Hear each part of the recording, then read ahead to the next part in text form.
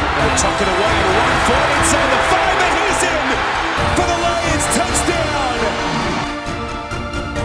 Barry Sanders turned around a defensive back about 3 times. Wow. The guy is trying to tackle him, but he's got his back to Barry because he can't find him. He'll take it. Here's a touchdown, Lions. Holy mackerel, what a run by Barry Sanders. Detroit, there will be a 15-yard penalty on the kickoff, but the play is not reviewable. What up, though, One Pride? This is the Roar of the Lions UK podcast, the podcast where One Pride goes worldwide. My name is Anthony Fitzpatrick. I'm joined this evening by Ryan McCluskey, and we are here for episode 142, the Detroit Ions. Where is the L, you might ask? We gave it to Washington, and we sent them back to the capital of the US with their tails between their legs, because this is Victory Monday, Ryan. How are you feeling on the back of our first win of the season so early going on? It's great to wake up on a Monday and just enjoy a victory in football. Yep, compared to last season where we were like 0-6, 0-7, and it was felt like the never-ending story. Like we were never getting closer to that first win. The monkey is off our back. The first win there, the first winnable game as well. Last week was a free shot, but I was never that confident. But no, 1-1, and a bit of confidence going into the Minnesota. Like I say, I know we're heavy underdogs, but I'm definitely not writing us off. Not with how we've been operating in the last few weeks going into the end of last season. So I hope they don't underestimate us. But yep, feel good. Saw lots of things I liked. Saw things I didn't like last week improved on, which was probably more important than some things. And in the end, got over the line, and a lot of national media, a lot of guys just talking and praising the Lions.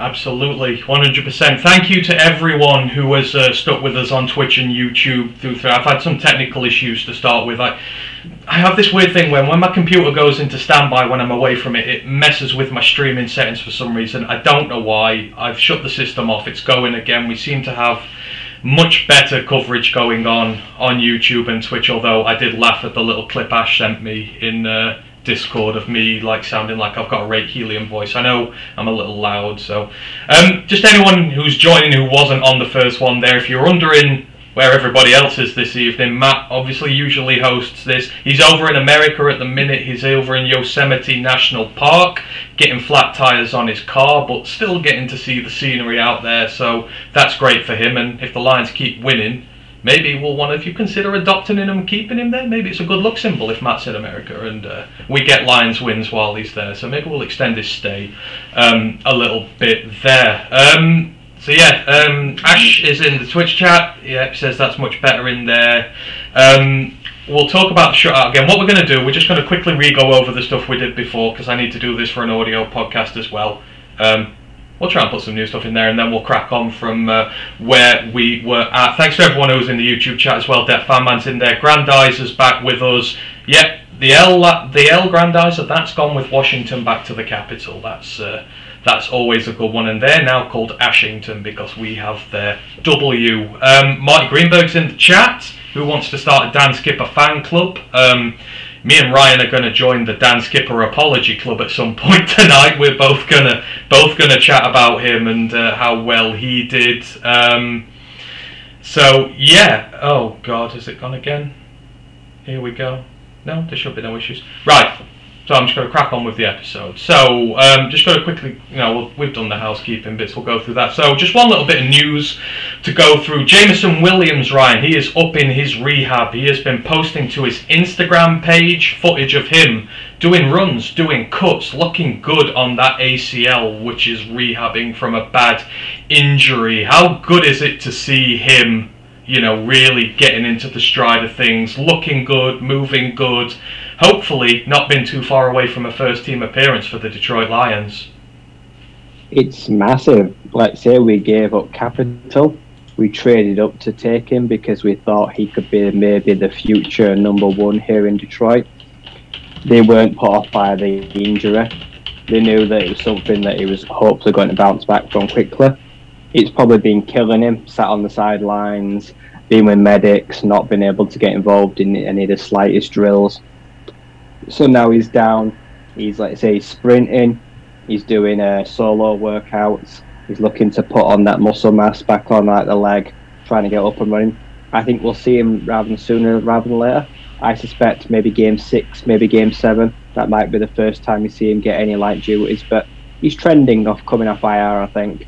Literally, next case, let's say, we'll be padding up at some point. They'll give him some light work, maybe just a helmet. So he's definitely getting in the right direction, and he could transform this offense. Yeah, absolutely. I mean, when you think about it, first 4 games, he's potentially less than 2 weeks away from being activated now. I mean, I know it might not happen there, but, you know, it's always nice to see the earliest possible opportunity for them to return. So excitement builds. We've got some dynamic playmakers that we can put him there with. It's going to be interesting to see. If you're in YouTube and you're struggling, just let me know if the stream is alright, because I'm getting a few things here, but everything seems like it is holding up on my end here.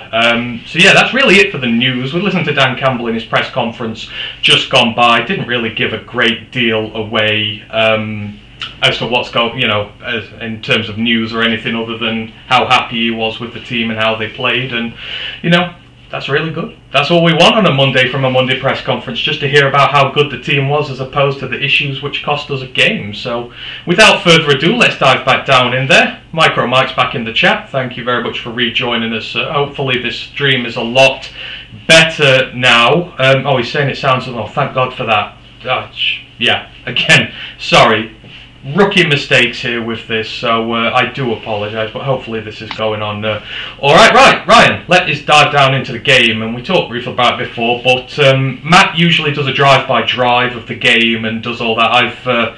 I'm nowhere near able to go into such detail about the games here, so we'll talk about the halves individually a little bit, maybe just think what we say about the team, and then we'll dive down into some player issues, some positional group issues, which I would like to chat about. And if you've got anything you want to mention, then go for it. Right, so the first half, this, I think, to all of us was a surprise, because we're not accustomed to the Detroit Lions starting off very quickly in games.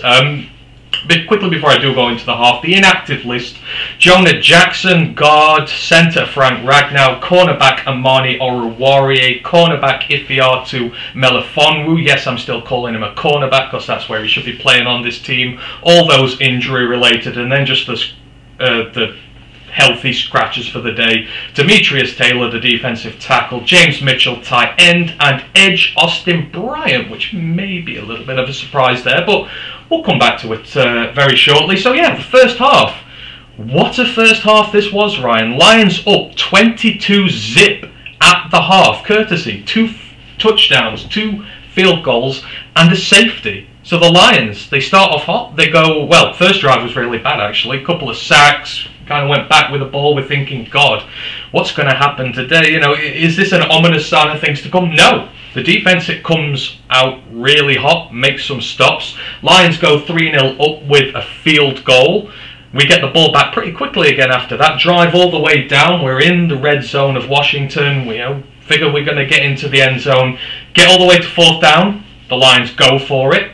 Unfortunately, we didn't convert, so we turned the ball over on downs, but we had it in a situation where Washington were all the way backed up to their red zone, and our pass rush looked freaking phenomenal.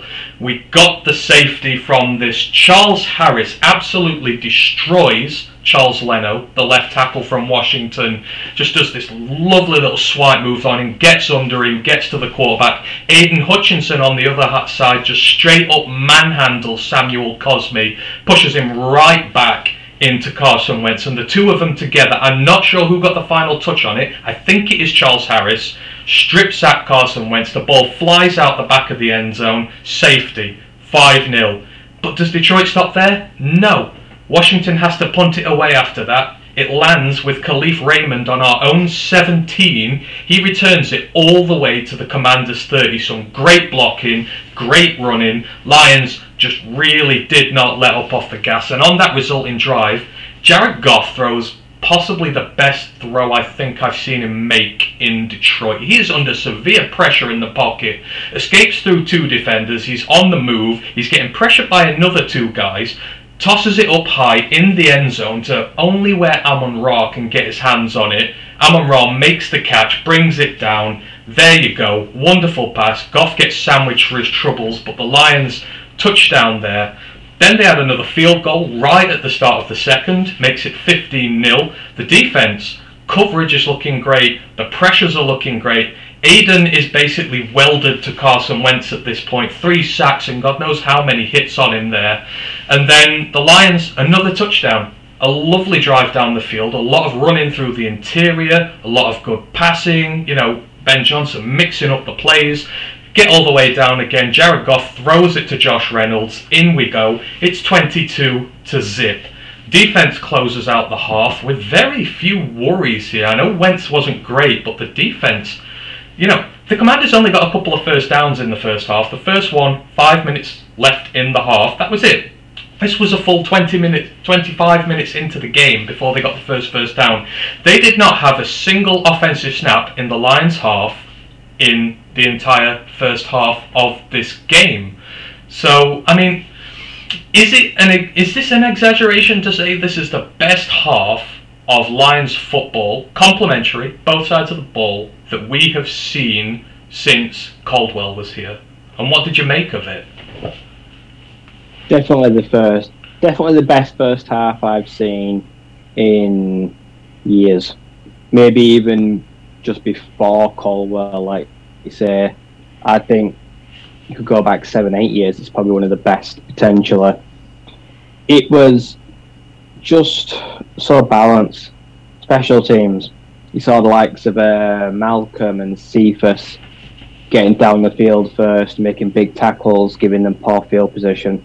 We saw that Swift was getting effective touches, but Williams and Reynolds doing the hard interior work. He was a running back by committee. We saw that Amon-Ra, Reynolds both getting nice receiving touchdowns, which were nice touch by Goff. Like I say, he was lasered and he was in the zone in the first half. We saw excellent defense. We saw Terry McLaurin taken away completely by Okudah. We saw Will Harris keeping everything in front of him, making solid tackles, come up to the line of scrimmage. We saw Deshaun Elliott. We saw safety blitzes. We saw the backers being quiet but effective because nothing was getting through the defensive line.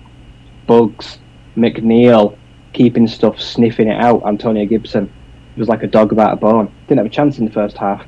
And then the pass rush. Like I say, you had Kaminsky, you've got Hutchinson, you've got Harris. They are collapsing pockets. They are giving Wentz nowhere to go. He's not mobile. He struggles to find an escape route. And in the end, he just had to succumb. And like I say, Hutch had a fantastic half. Like I say, right place, right time, but he still had to get past the offensive lineman. He was breezing past him with ease. He was just dropping the shoulder or just using aggression, just going through power. Like I say, and Wentz was like scared of him in the end. And ultimately, it was one of the most controlled halves as well. Like one penalty for the whole game for a silly formation, just 5 yards. That is unheard of. When did the Lions have one penalty for 5 yards during a game? Everyone knew that we were understaffed, like we were short in areas, and they all just buckled up and they worked hard for one another. And the offensive line, not taking too many snaps together, second and third stringers, solid across the board, creating massive holes. The 50-yard Swift run. You see Dan Skipper make a big hole behind him so he can break away on a little reverse run, and it was just gelled well all day. Like I said, they kept Goff very clean. Like I say, even the missed throws, the drops, he had clean pockets to work from all day. And the first half was just a culmination of good coaching. Aaron Glenn and Ben Johnson got the first half on point, and players executing. I mean, how nice just was it though? You know, to see us on top and dominant. I mean, it's not very often that happens, and it shows a side to this team that we've not seen before. You know, we won some games last year, but these are in no pressure situations. It's the end of the year. We've lost loads. We're out the playoffs. This looked different this time, didn't it? This was a team who used momentum to its advantage for a change, and you know, I don't think I've ever finished a half of football with the Lions with such a big smile on my face. No, yeah, like, it's early in the season, but these games are important. There are people out there that are umming and ahhing about like the direction the line's going. Are we going to start getting wins, less moral victories? Like say the pressers, the hard knocks, it all looks great, but can we get the job actually done on the field? And can we put points on the board and keep teams out? And we answered those yesterday. Yeah, like I said, we got to win early in the season. We weren't just coming out the blocks waiting until we were 20 points down to wake up and decide that we're finally going to try and get back in the game but fall short. We were going to set the pace and put pressure on Washington, who are not a bad team. This team, 2 years ago, won the NFC East.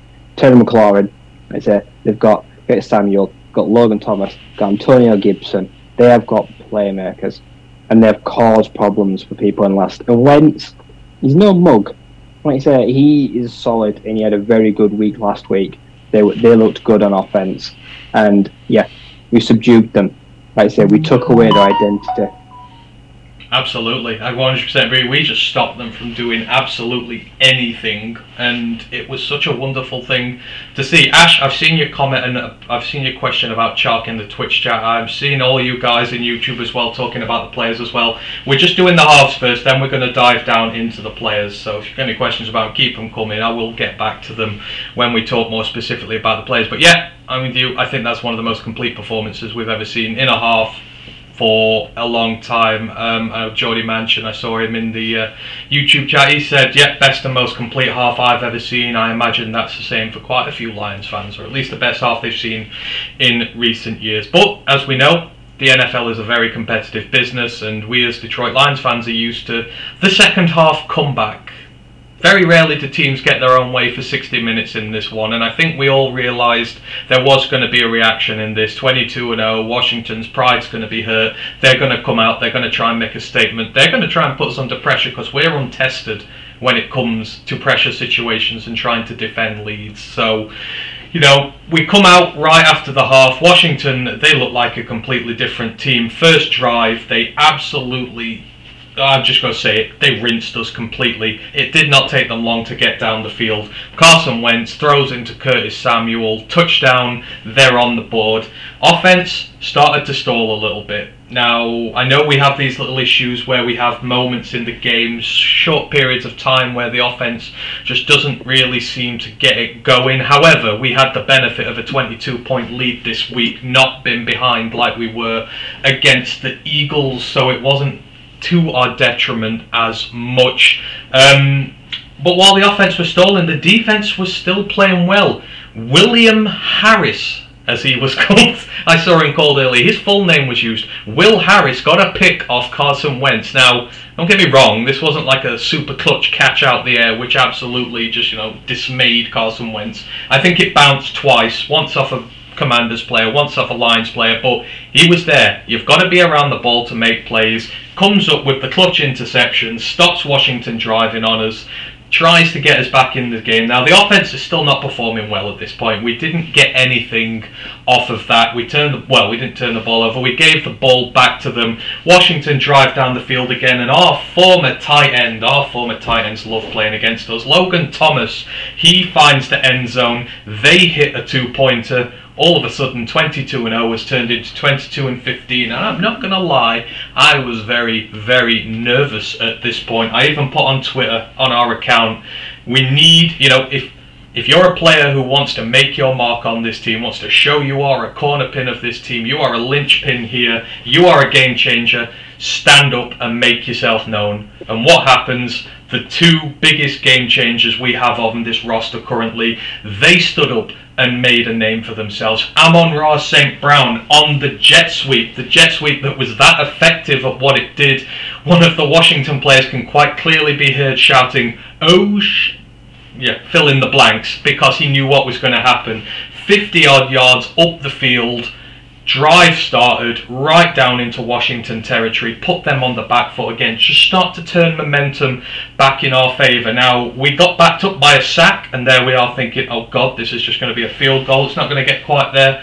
Third down, up steps DeAndre Swift, the other dynamic playmaker on this team, gets a catch from Carson Wentz where he's basically at church. He's on his knees praying. He's got the ball. He's on the ground. He's got a bit of a gap round him. You're thinking, there's no way we're getting a first down here. But not only does he get a first down, 3 broken tackles later and defenders juked later, he's in the end zone. Touchdown, Detroit Lions. And from that point onwards, that play was like the Vikings play last year where Amon-Ra got the touchdown and we got our first win. I just felt something change. I felt the winds change, the winds of fortune. We would not have done that in the past. Under the utmost pressure, our top players stood up, made a play, got the lead back going forwards. Now, it wasn't over. 29-15 at this point. Antonio Gibson hits back with a rushing touchdown.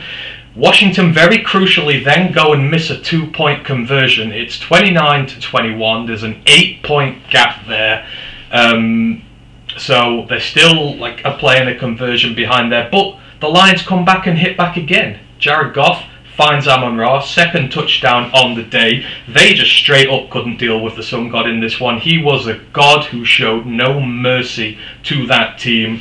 We're far enough ahead by this point. The Commanders, the clock is running out. They're driving down the field, taking up time. I mean, how nice it was to see another team under scoreboard pressure from the clock, trying to get down the pitch.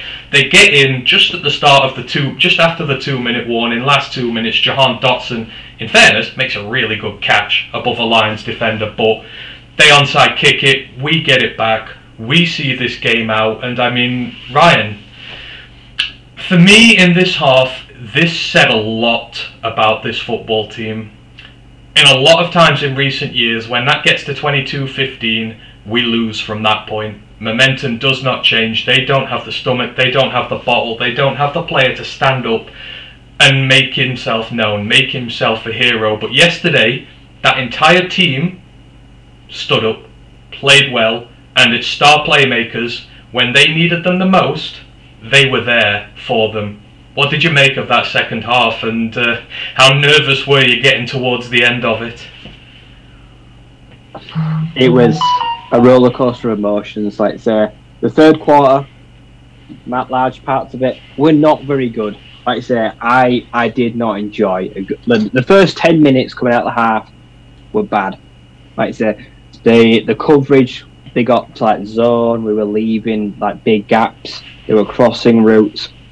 Like say, Dotson and McLaurin were getting free for some chunk plays, which took a bit of pressure off of Wentz because Hutch by now is limping. Like say, he's ineffective. He was coming in and out of the game. They were rotating him, which disrupted a bit of the defensive line. But they found momentum on offense. Like say, they were getting the slippery guys. Like say, their receivers are solid and they were finding space. First touchdown, I don't know who put Charles Harris on Curtis Samuel, but that was horrible. Watching a defensive end try to cover a wheel route, like, with no disrespect to him, it was like an oil tanker against like Speedy Gonzalez. It was a terrible matchup, but they exploited it really well. And then, like I say, we get the ball back on offense, and the commentator said twice, "What is wrong with TJ Hockenson?" And I was thinking it myself. He dropped 2 or 3 passes in that third quarter. And him and Goff just not on a level, not on a wavelength. One of them hit in the hands, but yeah, things that just connection. We're just gone a bit cold. Like I say, we need to get back to what we were doing again. Like I say, they were stopping and run a little bit, trying to go up the middle, and then like I say, some good play calling. Like I say, we teased that jet sweep in the first half. I think this week we're on like 55% pre-motion snaps. And like I say, this time he got the end around, which we'd wanted to see Amon-Ra do last season, but he rarely got the opportunity. And yeah, you hear them go, "Oh crap, we can't get across, we can't seal the edge." Takes off down the sideline. I think he's going to get the score. They managed to just get him out of bounds, but that lit a fire. Like I said, that took so much pressure just off the crowd, which had gone flat because they were nervous. We were nervous. It felt like it was important. And then you say, a very poorly ball thrown from Goff that lands at Swift's feet, which makes him have to fall over when he reaches down to get it. But then he gets up. Like I said, 2 guys try to miss him, cuts inside. There's just a safety between him who just grabs thin air. And that felt like a nail in the coffin. that there was something we just never able to do. When someone gets close or we start to panic, we never get back on top. We're never able to wrestle momentum away, but that felt massive. And it was like a big sigh of relief in the stadium. And then it was a tussle, the fourth quarter, back and forth. Like I said, we're trying to eat clock, they're trying to save it, but in the end, just the seconds were ticking away. The missed 2-pointer, like I said, the Bobby Price interception, that was big. Like I said, what they'd done previously earlier in the game, they felt they had to go for 2, and in the end, it would come up pretty big, and that would cost them. So they're still moving the ball, but yeah, we're playing that bend, don't break defense, just trying to see the game out. In the end, like I said, we do get over the line, the onside kick, wasn't even legal, only travelled 5 yards, so we pounced on that and got the job done. If you take out the first 10 minutes of the second half, I'd say we were the better team across the board for the best part of 3 quarters. We controlled it. They did come back in. That's not because we were poor, that's just because they made good adjustments. Good teams adjust at the half, and they did. They exploited space in the second half. They got their playmakers the ball, and they capitalised on some mismatches, and they got some things they like to see and stuff that didn't suit us. So it was a good test. In the end, I don't mind facing a bit of adversity and coming through it. If you win 40-0, you don't always learn as much as you do when you win 36-27. And yeah, like I said, they put us in difficult positions. Like I said, practicing 2-point conversions, goal line defense, that makes teams better. And we were pretty good. Like I say, we stuffed, like I say, a 2-point conversion, got an interception, like I say, Will Harris tips off the hands, hits the safety, it bobbles up in the air, and it looks like it's just going to land as a nice Washington reception. But Harris goes down to ground and does a really good job in securing the ball. And yeah, it was really good generating turnovers and just not leaving players out there. And yeah, some guys stood up in the game, some guys made themselves counted, and it was a really good win under the circumstances. They made us work for it in the end. Yeah.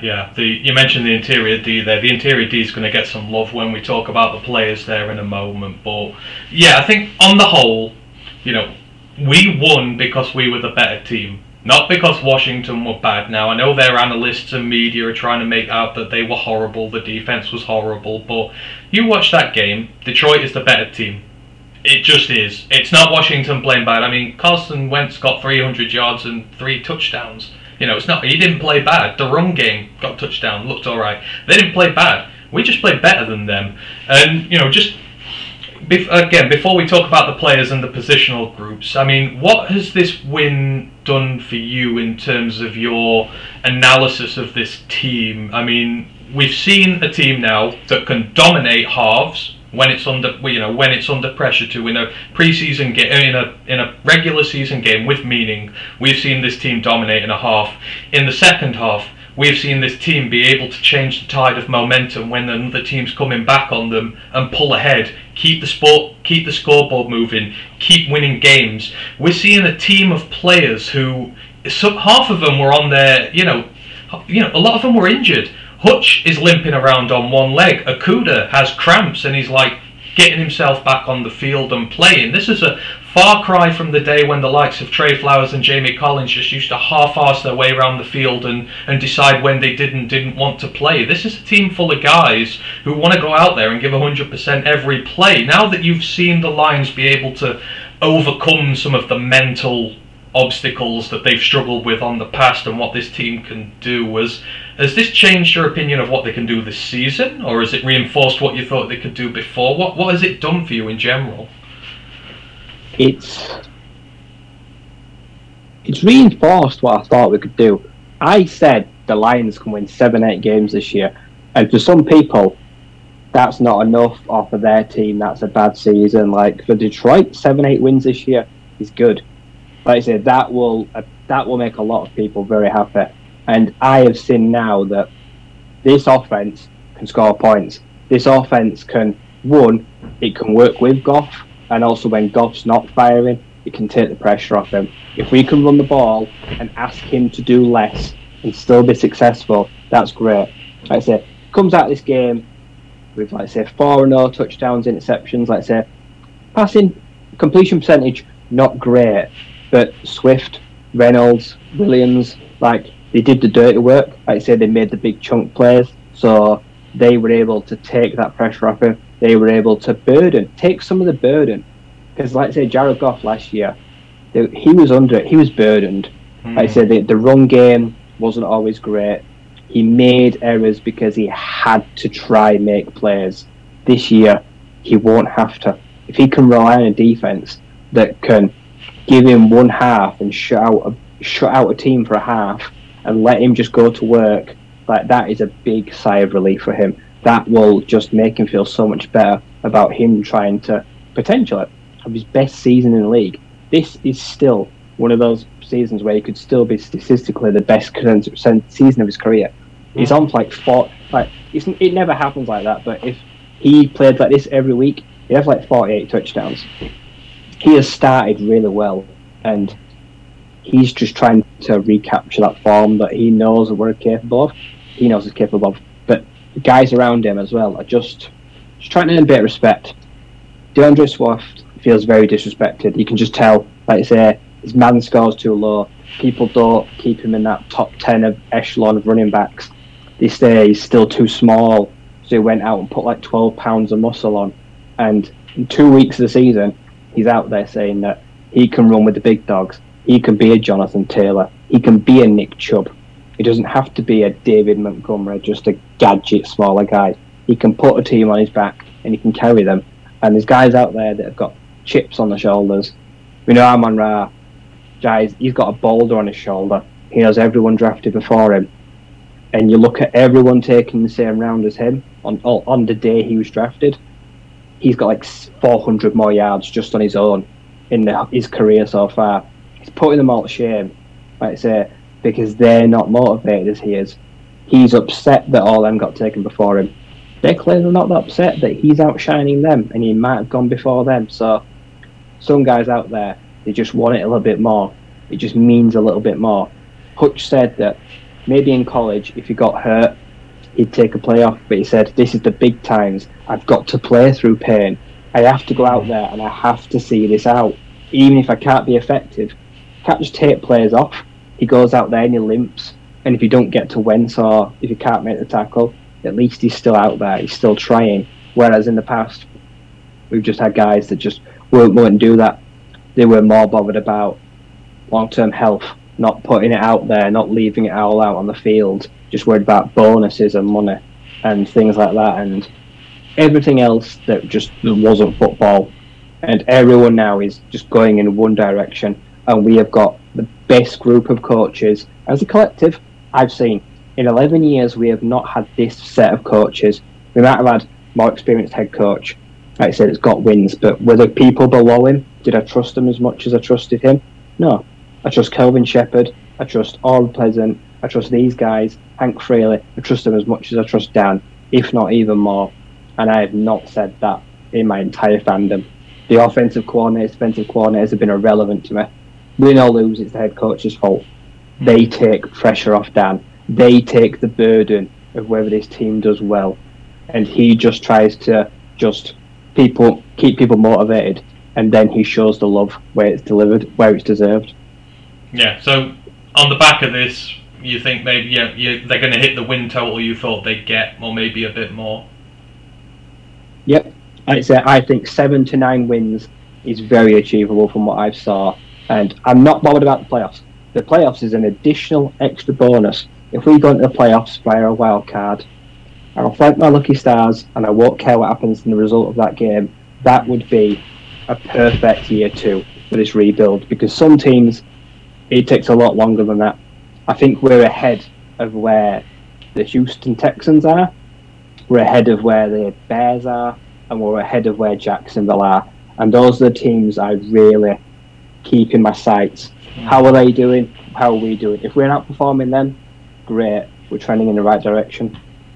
Yeah. You mentioned the coaches there. Before I give my summarization of the game, you mentioned coaching, how impressed you are with it, and how it seems to be the most complete we've had in a long time. Obviously, it's a coaching staff that's still learning, and is not the finished product yet. But the Single Dads Club in YouTube asks, he goes, "Are you guys concerned with some of the coaches' play calling? Some of the play calling had me scratching my head, in my opinion." Now, I can't speak on behalf of him. I'm guessing maybe we're referring to when the offense is having its little lulls in there. I mean, when we did have the lull at the start of the third, we were passing it a bit more. We kind of abandoned the run a little bit, and then maybe you could make, assumptions about the defense at the end. Was it getting enough stops? They were scoring pretty easy on us at some points.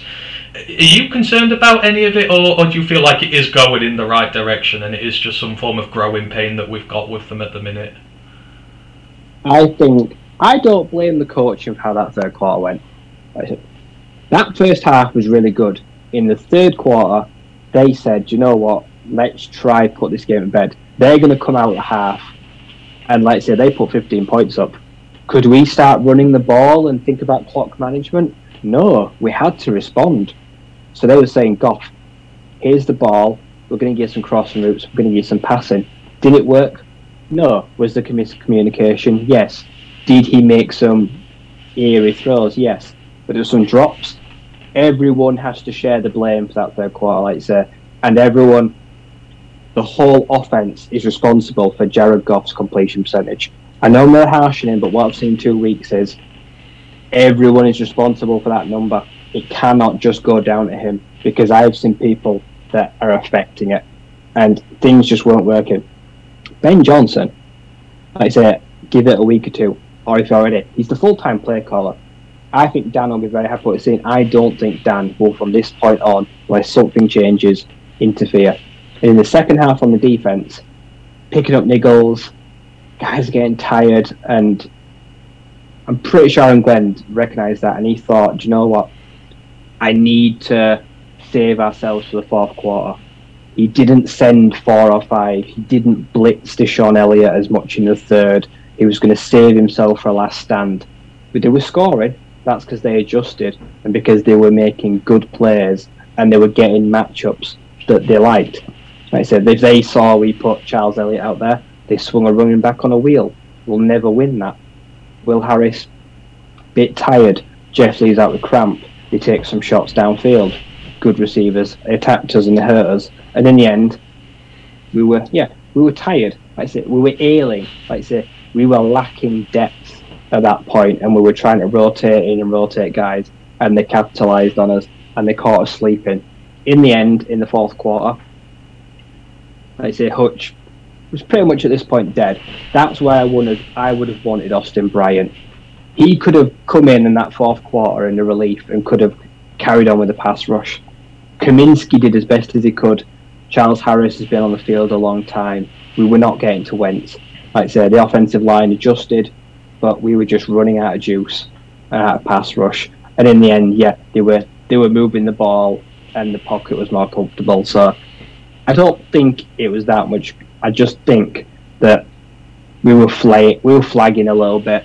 In the end, we got off the line, but I feel like we had a lull.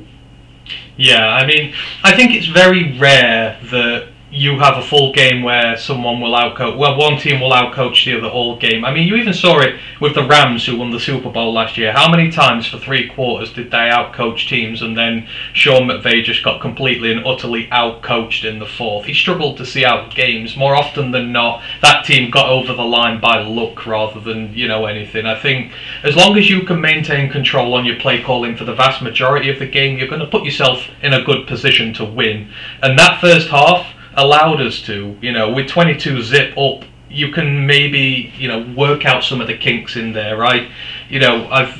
Someone mentioned in the chat, where am I going now? It's John Ball, he says, we abandoned the run is the bread and butter, we got the slow spots in the games, but I suppose if you go into a situation where all game you're running first, you're passing next, that'll get found out eventually. I think there maybe probably are some areas where you do have to try and mix it up, pass it a bit more, confuse the team. I'm guessing that's how they might look at it and might see it. So again, I'm not overtly concerned. If we're ahead, we're scoring points and we're keeping the scoreboard moving, then you can afford the lulls. We can't afford the lulls in the past because we could never keep the scoreboard moving. It had to be touchdown or bust. This one we didn't have to worry about. So let's just say we're happy for now, and we'll keep an eye on it. Obviously, there's a lot that can happen in the meanwhile.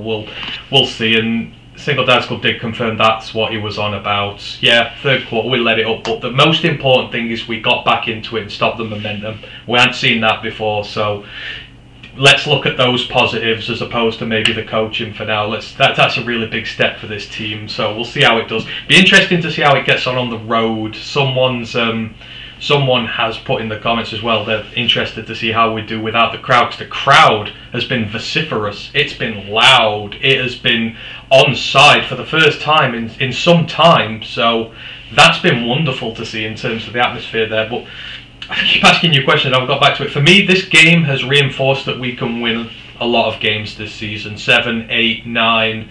Like you said earlier, right, this is the first game on the schedule which I guess we would classify as winnable. And we won, really, at a canter, apart from a little bit of that in the third. We were always 2 scores or more in front, and we've demolished who are, what you said, are a decent side. When you got the Jets come in, the Giants come in, the Seahawks come in, all that, they're no gimmies. There are no gimmies in this league at all. They're all tough fixtures, but I've seen now that we, when we're playing well, can beat sides like them, so we can beat a lot of teams in this division, in the league now. And I think going forward, this could be our moment here. We'll look back on this like we did the Vikings game last year as a turning point when this team stepped up to the next level. I love reading the chat on days like this. When it's on Victory Monday, everybody's so happy. Grandizer's in there, getting all the chants going, getting everyone pumped up. He goes, let's go Lions, let's go, get pumped, one pride. Joseph Austin's in with us. He says, hey guys, go Lions. Here's Johnny, yeah, go Lions. I just love seeing all this positive energy going forward. It's just so nice to see it instead of talking about a heroic defeat and just coming up short and bits like that. So that's sort of the game in large we've talked about there. I guess the one thing we haven't talked about this week, which has been really, really, really nice, is the referees. The referees didn't want to make themselves the centre of attention in this one. They seemed alright on both sides. I know they had a few fouls there. The only questionable point of note which I want to bring up though, that dirty late hit on Bobby Price where he's kneeled in the end zone, hits him in the back, shoulder first, could have caused him serious injury. I hope to damn that's been referred to the league, because that should not have been allowed to slide, and really sort of put a bad shine on a decent refereeing performance other than that. Yeah, they let everything go. They let them play. Like I say, the defensive backs, the receivers, they were handsy. Like I say, they were tough. Like I say, the defences in the trench, let everything go. Like I say, I tweeted, like I say, that Gronk got suspended for doing the exact same thing to Tre'Davious White. Like I say, he shot him when the play was dead to the back of the helmet with his shoulder. He was totally defenceless. This ticks all the boxes for a suspension. It should be reviewed. Do I think they will? No. I genuinely think they'll overlook this. Even though the play was dead and he was defenceless, I reckon there'll be something they'll overlook. But on the day, the officials were pretty good. They were fair, even both ways. I would have liked to see that flagged. It should have been flagged as an unnecessary roughness. Ultimately, it didn't cost us in the end, and Bobby didn't get hurt. So that's the key thing. But yeah, it's something you could look at. There was a lot of antics this weekend, a lot going on. They're going to be busy referring stuff. We've already seen Mike Evans suspended. I expect there's going to be a lot more stuff and scuffles as well. So yeah, but no, compared to last week, it was good that we weren't fighting the Commanders and the officials too. Makes things easier. So we'll see if it's like this next week. I've got to I was about to say, we got to the end of the game, I'm like, I've not mentioned the refs once, I don't think. This is nice. I like this. Good on them. Like I said, they let the teams play, it flowed. Would have liked the flag on that one, but hey-ho. Joseph goes, can you imagine if Walker had done that cheap shot before? Yeah, I can. He'd have been flagged and ejected, but hey-ho. These are the things we have to deal with as Detroit Lions fans. Right, so we've talked about the game on the whole and what we think going forward, but let's break down into this game a bit more, the positional groups I want to talk about. And the first one we really have to give kudos to is the offensive line. Now, coming into the last week, it was banged up, it was injured. Washington fans were like, oh, you're missing all your best players, you're not going to be able to protect Goff, that O-line's going to be trash, yada yada yada. Water off a duck's back at this point. We know how good Hank Fraley is. So no Jonah Jackson, no Frank Ragnow. Obviously Big V's had back surgery, which has pretty much ended his season. So the starting offensive line, Taylor Decker left tackle, Dan Skipper at left guard. Who the hell saw that one coming? Evan Brown at centre, Logan Stenberg at right guard, Penei Sewell at right tackle. And just bear in mind, Washington put 30 pressures on Jacksonville last week. 30. And Jacksonville's line, I believe, was healthy to the point that it can be. They've got Brandon Scherf in there, one of the best guards in the league. Cam Robinson's decent at left tackle. You know, they've invested some money in it. So, 30 pressures they gave up. Do you know how much this Lions offensive line with a completely new interior gave up in this one? 12. 12 pressures the entire game. There was 2 sacks, 6 quarterback hits, and 4 quarterback hurries. So actually less hurries than quarterback hits. While not great for Goff, in the grand scheme of things, it just shows how little pressure they got in. And now the majority of these came from Logan Stenberg and Dan Skipper. So Logan Stenberg gave up a sack, 3 quarterback hits, and 2 hurries. Half of the pressures were on him. Dan Skipper gave up a sack and 2 hurries, so there were 3 on him. TJ Hawkinson gave up a quarterback hit. Penei Sewell gave up 1 quarterback hit, as did Taylor Decker. But apart from that, no sacks, no pressures from any of those guys. I mean, you know, Skipper's playing his first ever game at left guard. Stenberg's only starting his second game at right guard. There are going to be teething troubles, but in pass pro they were okay. In the run game, this is absolutely unbelievable stuff. We lead the league in terms of our running backs go for 3.8 yards per carry before they're contacted. Before someone even touches them, before someone brushes the hair, they're nearly 4 yards down the pitch. We're running it at over 7.5 yards per clip. You know, it just looks so crisp and clean and beautiful. It's like poetry in motion. I've seen guys on Twitter today putting up videos where they've all been analysing it, and it's a thing of pure beauty. And for Hank Fraley to be able to install Skipper at left guard, this is his first start in the NFL. He's never played there before. He looked like a born natural. Logan Stenberg struggled in pass pro. I'll give him that. He has struggled. But in the run game, he's looked absolutely perfect, really, going forward here. I mean, that interior is all new guys in there, and we know what Evan Brown can do, but obviously he didn't start last week. He's been back in the backup position, comes in. Evan Brown didn't give up a single pressure all day against this Washington defensive line. Just how big of a juggernaut is this offensive line, even missing its starters? So Washington did a good job. Like I said, they went after where they thought we were weak. Like I said, they tried to go through the middle, didn't they? Like I said, and that's where they got the hits. And a good team tries to exploit what it thinks is a weakness of a bad team. But Hank Fraley has made a scheme that is so simple, he can teach anyone it. Like I said, literally, he's made a scheme that is literally plug and play. Like I said, I'm going to give this, and when you see this, you do Y, you do this, you do Z. And they broke it down that Dan Skipper, like a veteran, like I said, he was that big that you worried people interior would get through him, would get under him, would manoeuvre him, because he's so big. He's not ideal for the guard position, but very early on in the game, like I said, he picks up a blitzer, he shifts his guy, he bends, he scoots his back out of the way, and Swift takes off 50 yards. Like I said, the play design that he went from left to right, and he made the hole behind him. And if he doesn't make that block, he gets blown up. It happens because, like I say, he creates a big gaping hole on his backside, and that was just the start. And then he's chasing downfield. Like I say, he was excited. There was no nerves. There was no twitches. The one thing I was worried about was false starts. I was worried about penalties before the line was getting going. None of that.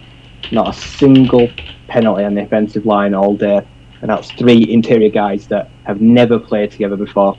Like I said, and it was a testament to how well the offense run and how well we prepare guys as well in practice during the week. Dan Skipper didn't know he was playing probably until like 20 hours before the game, until they have to rule Jonah out, and he didn't panic. He didn't overthink it, knowing this is his big chance to possibly be activated to 53 for the rest of the season. And Stenberg, you say, yeah, he struggled. He had a rough start last week, back-to-back penalties. This week, none of that. Like I say, it was like he was a different guy because the nerves had just all dissipated last week. And together, the offensive line used as one.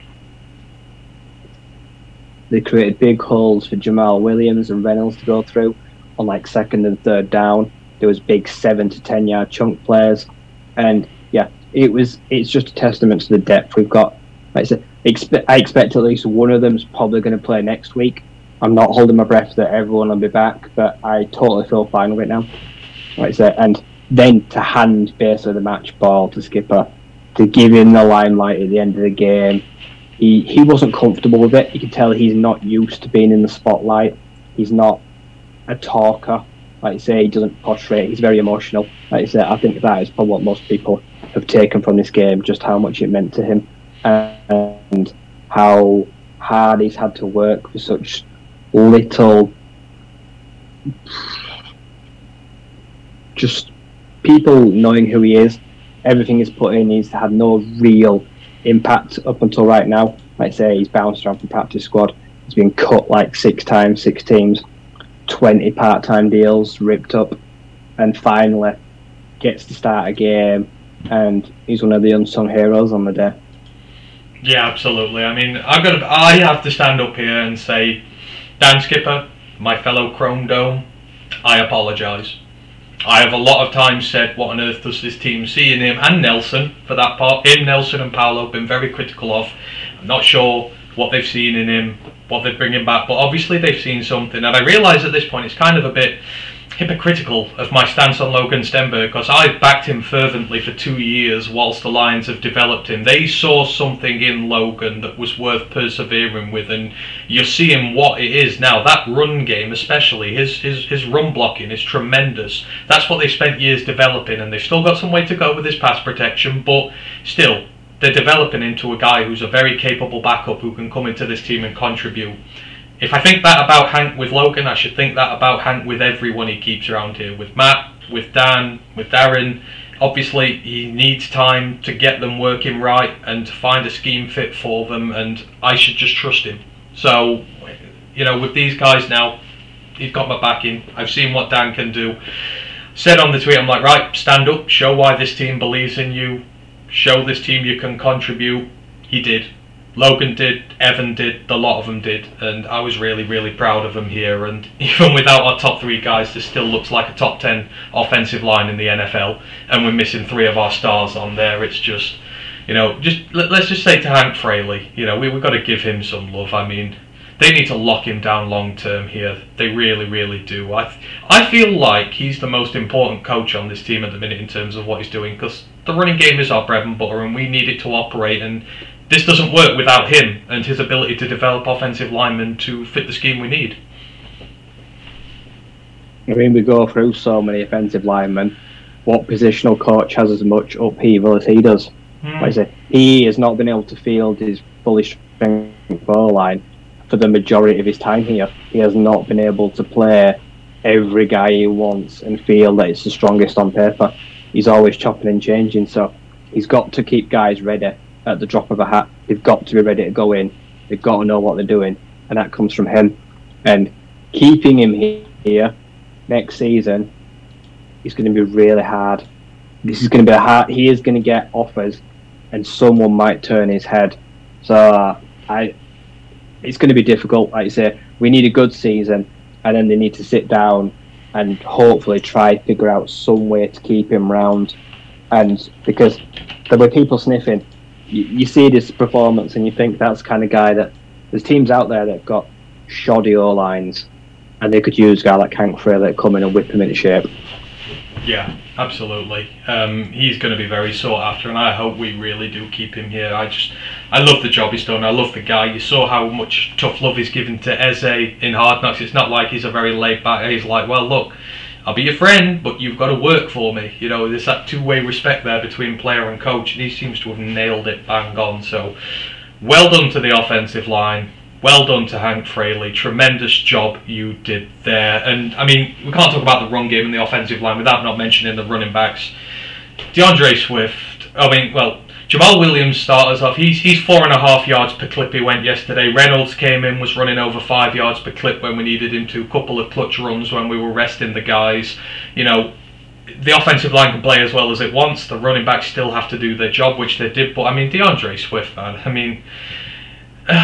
5 carries. There was a lot of receiving in this one in terms of him. Just there was a little bit of everything there. 2 receptions, 31 yards, and a touchdown in receiving. 5 carries, 56 yards on the ground. You know, he's a top 5 running back in this league, isn't he? I think he is, and I think now that he's showing. You know, the mentality that he's shown, he was questioned over whether he could play through injury and commitment there. He didn't practice all last week. Despite telling us he was fine, the ankle was rolled, he was going to play.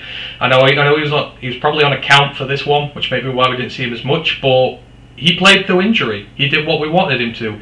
He is making guys miss in the field. He's not making bad decisions in terms of where he wants to run. Every time he seems to run the ball, he's winning his one-on-ones against the secondary who are coming up to try and stop him. He's making clever decisions, getting lots of yardage. He's been physical, grinding out the extra yards. All those things that Deuce Staley was having a go at him for on Hard Knocks during the tapes where we all thought it was a lot of tough love and that all seems to be translating through into DeAndre Swift's game. We seem to be seeing that with him now. And when you unlock that potential, he is a top 5 running back in this league, is he not? Yeah, like I say, he may be the most versatile. Like I say, he may be the number 1 if you look at what can do receiving and what can do rushing. Right now, as of this point, he's head and shoulders above everyone. Like I say, he's just one of those guys. You don't know what he's going to do. He's lined up in the backfield, but you don't know if he's a runner, a blocker, or a receiver. Like I say, we don't do anything to give it away. We've managed to now get into a point where it's not obvious. We're not an obvious offense. We used to be so telegraphed, where you could blow up a play before it even happened. But like I say, we're now doing motions as well. We're now moving guys around, which creates a bit of confusion. And then by the time Swift gets it, the play's already over. Like I say, it's too late for the defense. They've not had time to react, and it's been a renaissance. Like I say, we've had 2 years of him. Like I say, he's had the injuries where we've seen good and we've seen him not used well, and we were thinking, are they going to run him into the ground? Are they going to break him? Is he going to be able to withstand what we're going to ask of him? Can he do everything we're going to throw at him? And right now, as of this guy, he looks like Swift 2.0. He's taken everything on board.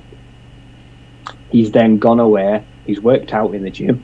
Like I say, he's done that off his own back. He's obviously practiced. His feet have got better. His hands as well. Like you say, he used to want to look upfield before he secured the ball, and he'd have those lackadaisical drops because he was thinking about what he was going to do next.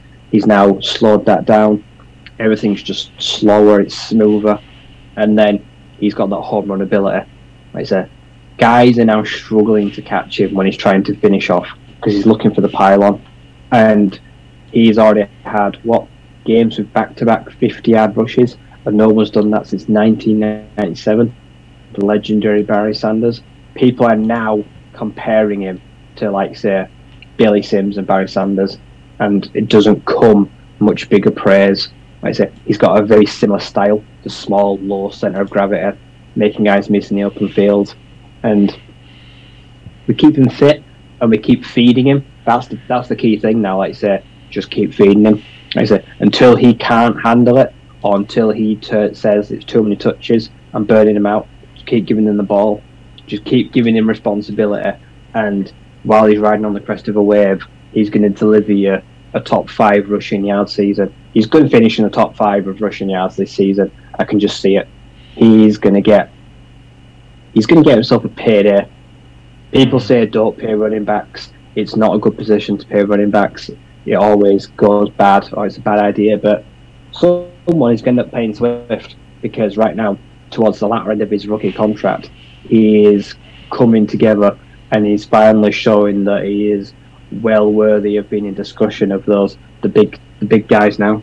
Well, that's going to be an interesting conversation that's going to start getting louder as we go along the contract situation with DeAndre Swift. But for now, obviously, there are still injury issues that he has to show he can stay healthy for a long time, because he's carrying injuries already at the minute in week 2. So there's a lot to see, but there's a lot to love as well. And the way he's answered his critics has been amazing. KDV1991's in the Twitch chat. He goes, "That touchdown by Swift had me falling off the sofa in disbelief."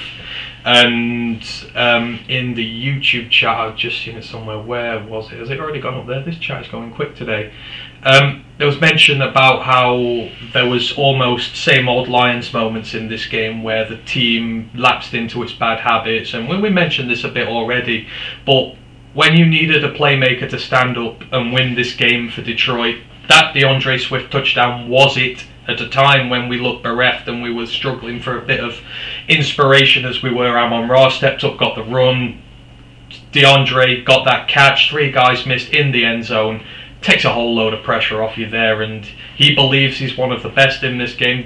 Deuce Staley believes he's one of the best running backs in this game. That is what the best players in this game do. They stand up and make clutch plays for their team when they most need them to, and DeAndre did that this week. So again, just like the offensive line, crediting DeAndre Swift massively in this one. He stood up when we needed him, and he put this team on his back and did a lot of the work, just like Amon-Ra did. And to talk about the young studs when we end this, but it was great to see there. Now, we've talked about the offensive line, we've given that love. You won't need to go to the other side of the ball here and talk about the defense, and specifically the defensive line, because again, as you know, for so many years in Detroit we've not had a pass rush. The defensive line has not been great. We have traditionally struggled in this area of the game, and against Philly we got 19 pressures in the game, just 1 sack. You kind of saw the makings of a good defensive line here. You saw the interior, the guys were getting a bit of success on the edge. The guys were getting success, but they weren't turning it into production. And we just said, if you can get those pressures, if you can turn them into production, then this is going to be a hell of a unit. What did we see in this game?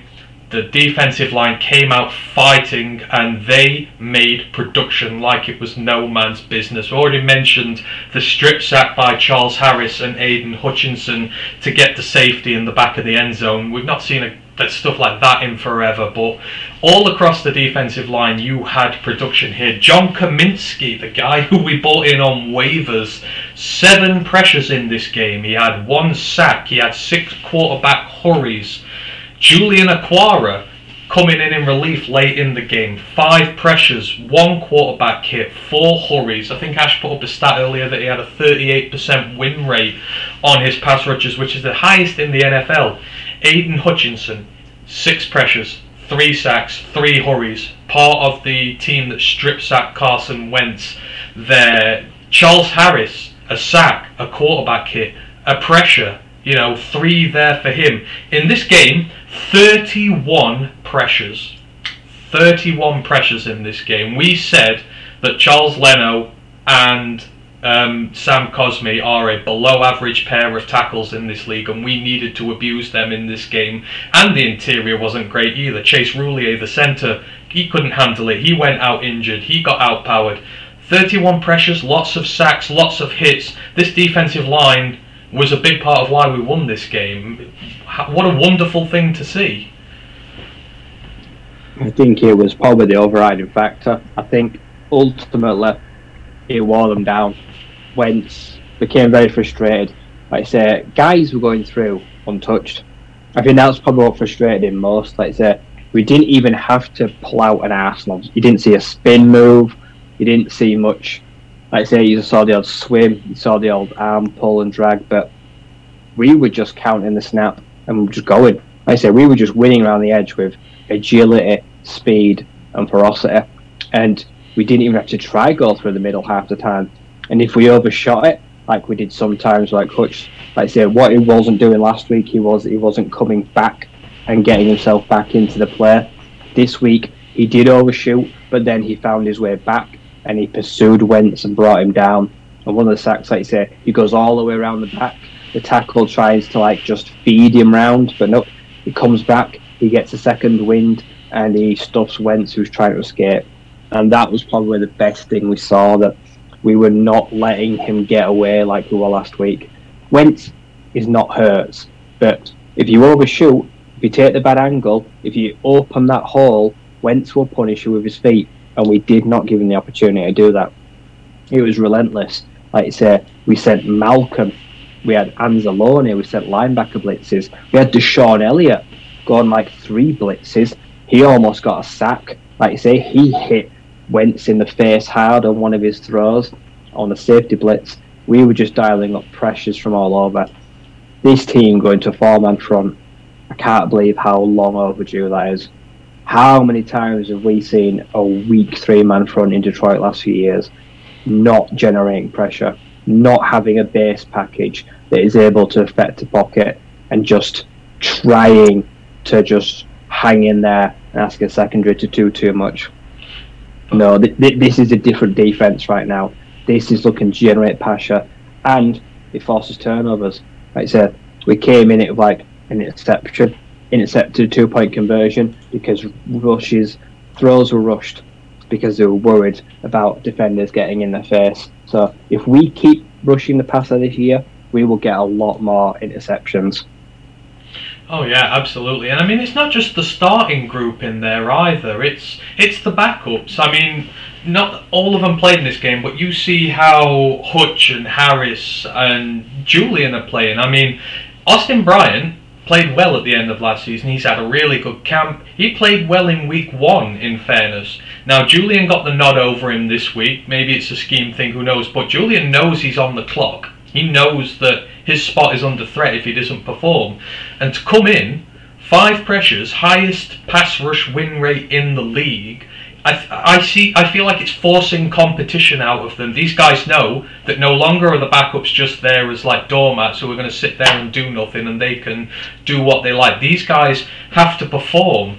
Like I say, the commish in the centre, Isaiah Buggs. I was really worried about Buggs when we got him because his missed tackle rating over his career is huge. I mean, you think Anzalone's is bad, his is worse than that, but those two, they're getting pushed. They know that Pascal's return is coming soon. They know that Levi's return will be coming soon. They know they've got Demetrius Taylor waiting in the wings. I mean, Demetrius can't see the field, and he was one of the most impressive guys in the preseason and all throughout camp.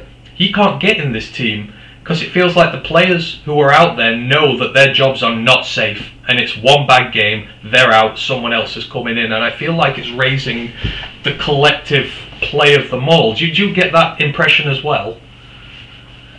Oh yeah, but Brockers an example. When Brockers came in, we knew that he was going to be he was going to hold a place until someone came and took it from him.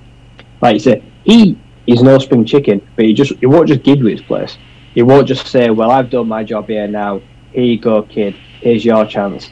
Like I said, he wants to be out there. Like I say, he's still in good money. Like I say, he's still fit, he can still do the job. But like I said, Buggs kept him out. Like I said, Buggs had 2 assisted tackles, 2 solo, and Brockers came in for some relief, only finished a half tackle, saw very few snaps throughout the game. And that is because he's getting outperformed. Like I say, players younger than him have got a better engine. Like I say, they can go longer, they can go harder, they can go faster, and he's turning into that relief package.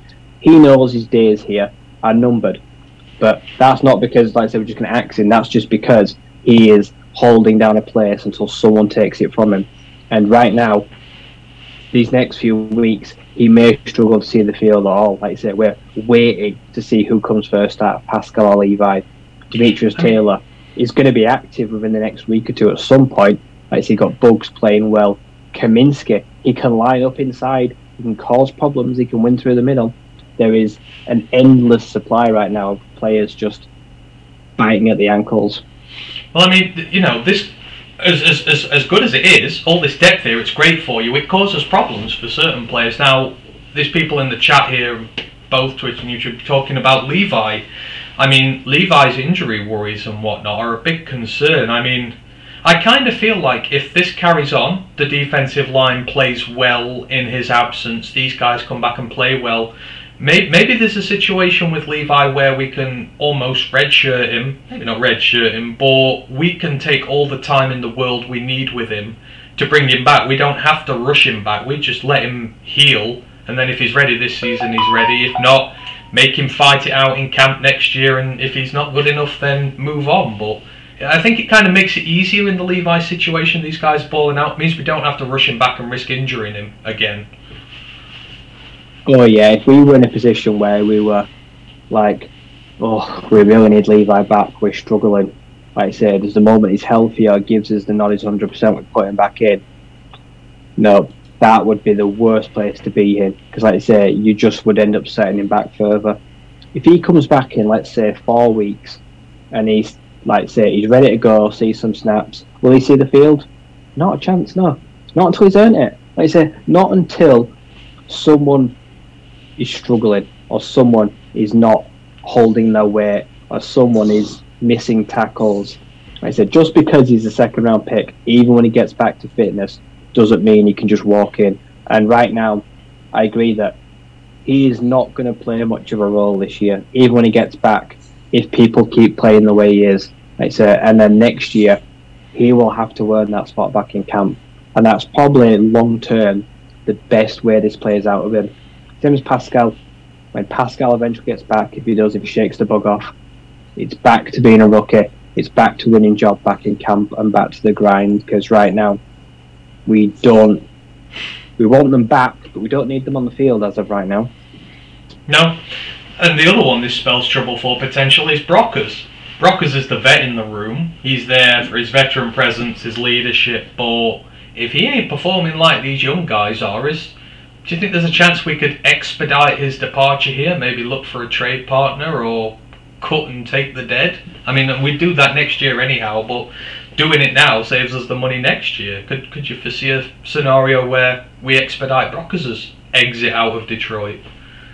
Yeah, I can see us trading him for the deadline.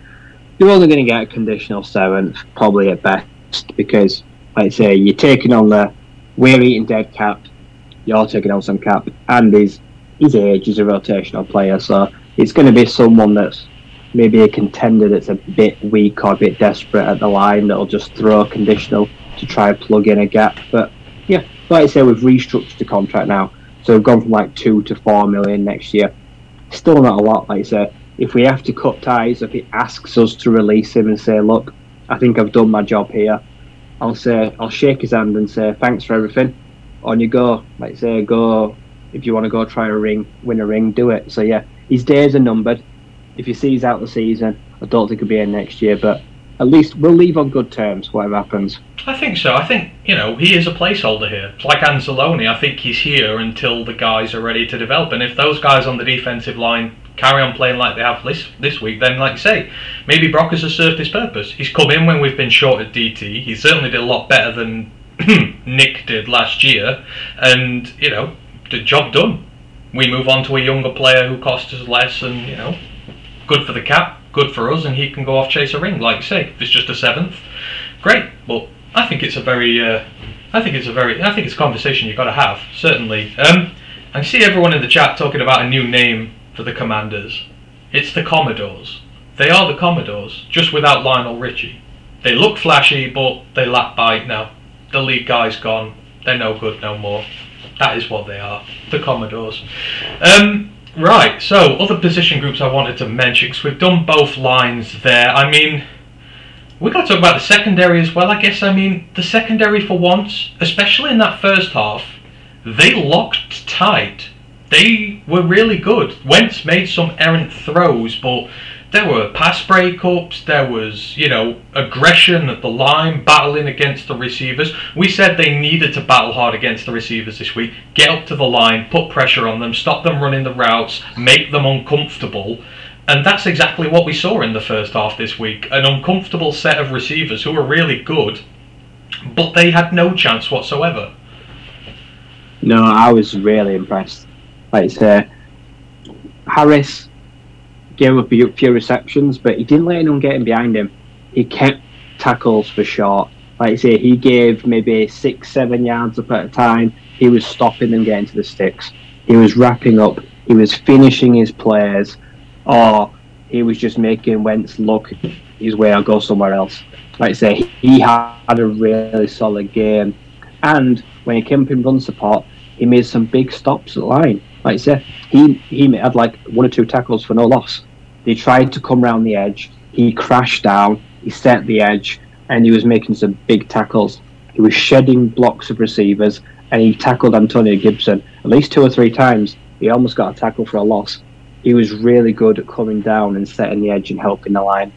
And Jeff proved again he's the best tackler on his defense. Like I said, he gave up very minimal. Like I say, he put a blanket on McLaurin for the entirety of the game, and then anything that came his way, he just killed it there and then. Hits like a truck. Like I say, all technique. He is not scared at all of putting his body on the line to make a strong tackle. And after 2 weeks, he is looking great. Like I say, cramping up because he's taking a lot of snaps. Like I say, they're not easing him a snap count. He comes out when he tells him, massaged his leg, came back in to finish the game. But that's because, like I say, he wanted to see out what he started. And it looks like he's trending in every right direction, doing really well. Juju Hughes had 2 massive tackles on punts and kickoffs. Special teams, I think he was the best special team on the day. He was fantastic. Second to Cephas. Yeah, those 2, really good. And like I say, Deshaun Elliott almost got a sack. Like I say, blitzing off the edge, giving Wentz a massive headache, does really well off the edge.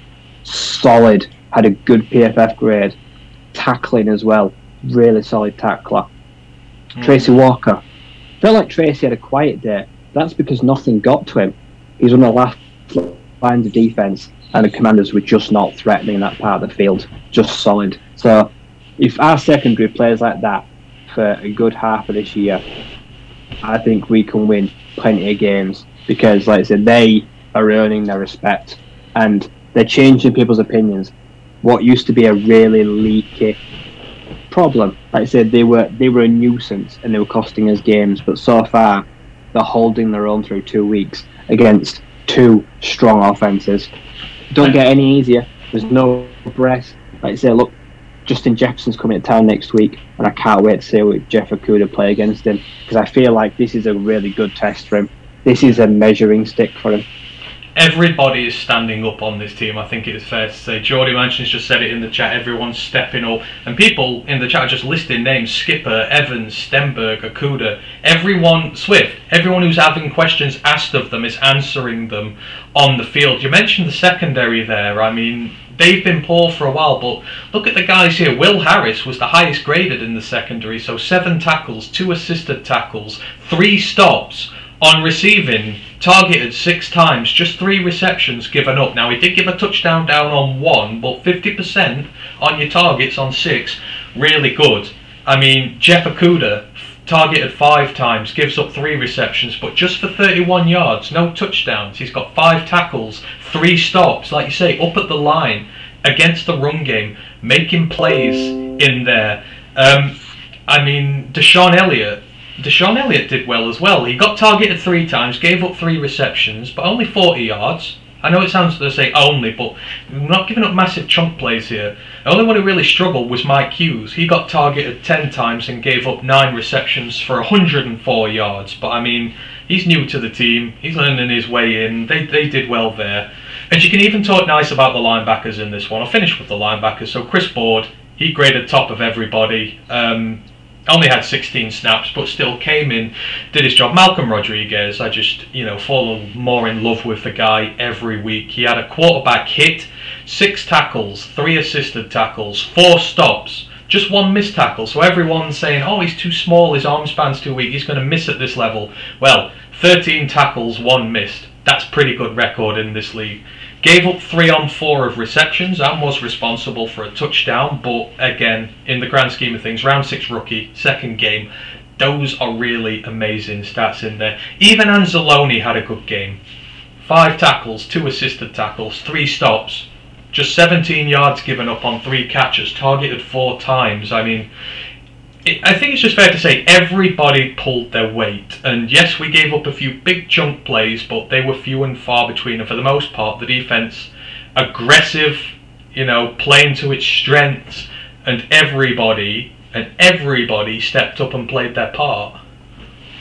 Yeah. I say, everything we gave up was minimal. Tackling was great. I say, they did not break many tackles. There was very few missed. There was not many plays that were extended because they were breaking through. There were no one flapping arms at people. Malcolm Rodriguez, of course Logan Thomas was going to beat him. That's a terrible matchup. Like I say, they schemed that. They put Logan Thomas on him for a reason. And he has got a good chance of beating Malcolm 9 times out of 10. He's long, he's rangy, and that's where he struggles. But the bread and butter is the run support.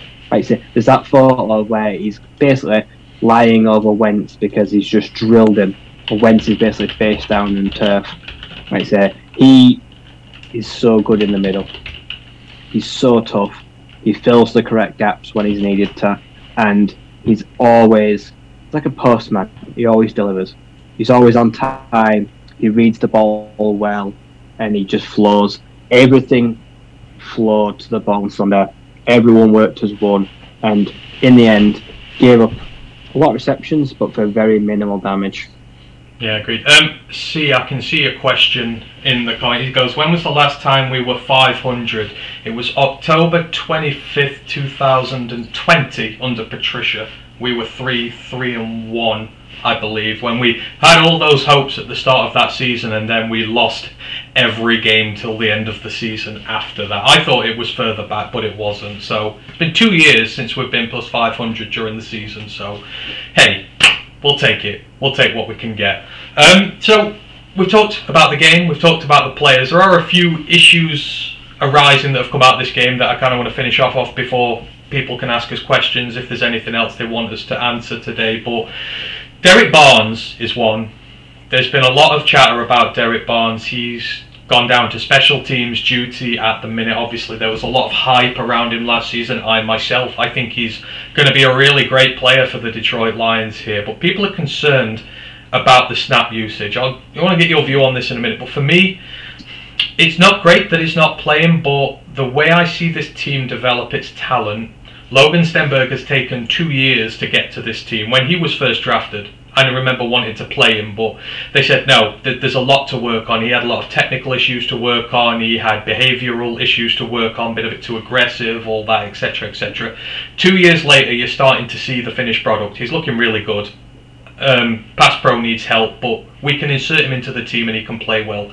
Kirby Joseph, a lot was said about Joseph during the draft. Oh, he's a 3rd round pick. Are we going to see him early because we've got no safeties in here? The team know he's not ready. There is a lot of development he needs in his game before he's taking serious first team snaps for this side. And he's not playing. Despite the lack of depth at safety, they are holding fire. They're developing him. If the Detroit Lions staff feel that Derrick Barnes is in a position where I think we've maybe exposed him to the first team too early. Linebackers we struggled with last year. We kind of almost had to put him in the team for sake of it. If they've decided that he's not ready just yet and he needs to spend some time refining his game, doing special teams, just grafting hard before bringing him back up again, I'm okay with that.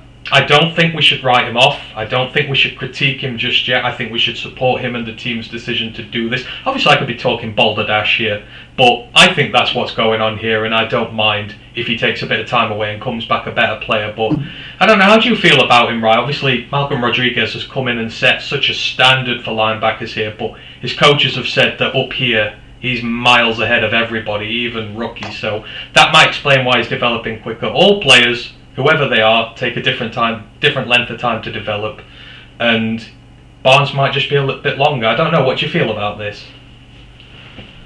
I feel like Barnes belongs in the practice squad, but he wouldn't have cleared waivers. I don't think we could have kept him. I feel like we have to keep him on 53 or you risk losing him.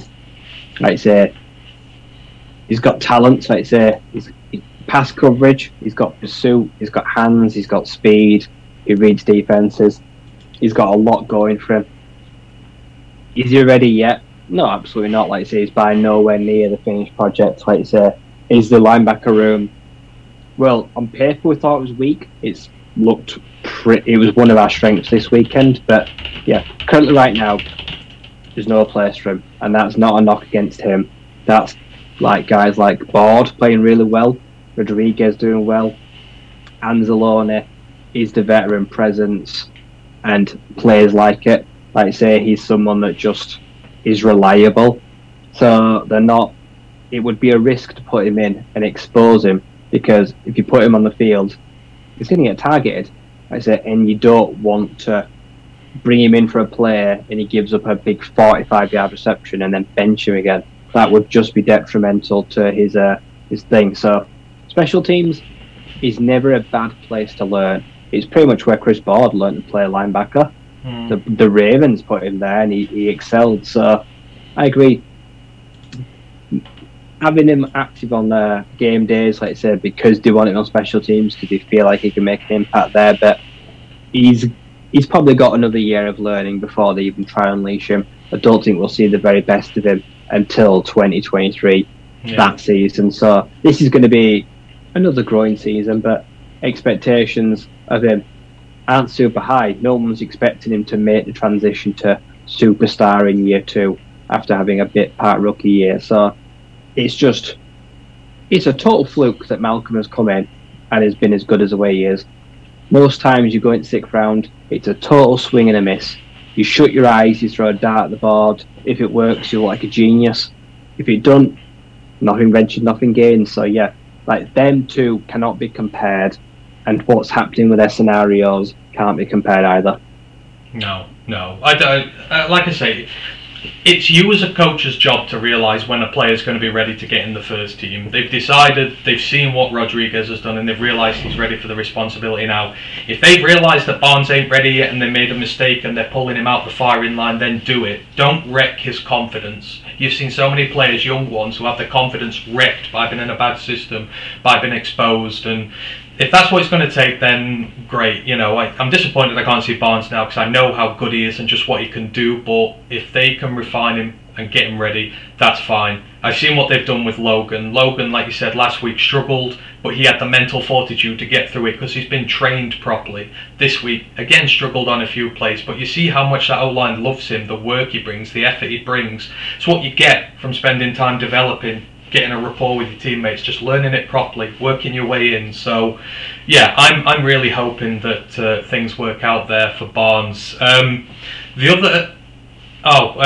Ball raises a good point actually. He goes, our special teams has been overlooked. Let's have a little talk about special teams. Well, that's true. It has been overlooked. I mean, special teams was really good in this one. Jack Fox is Jack Fox. He's one of the best punters in the league here. The kicking sitch has been very good. I don't think anything too major's really been asked of them so far, but they've made the kicks they needed to. There've been no faux pas, no issues there. I mean, you saw the return run from Raymond yesterday. The return game seems to be getting going. I mean, that play was huge from him when the safety's given up, the pressure's on the Commanders. The last thing they want is us running from the 17 to their 30, putting them under a defensive stand. Right, again, we scored again. The pressure was there. The special teams did everything it needed to in this one, I feel. It was a good performance all round, but I think it probably has just got lost in translation because of how well the team as a whole really did. Yeah, and this team has been good on special teams for 3-4 years. Like I say, people worried when Braden Coombs, I think that was his name, got fired for that blunder, and people thought special teams is going to hurt. People were like, given the benefit of the doubt, we're one of the best special team units in the league. It's not really Mr. Like I say, we got rid of Sam Martin, and people were like, oh no, why won't we pay one of the league's best punters? What we're going to do now, like this is going to hurt the special teams unit. We have overcome 2 lots of adversity. Like I say, we didn't pay Jamal Agnew.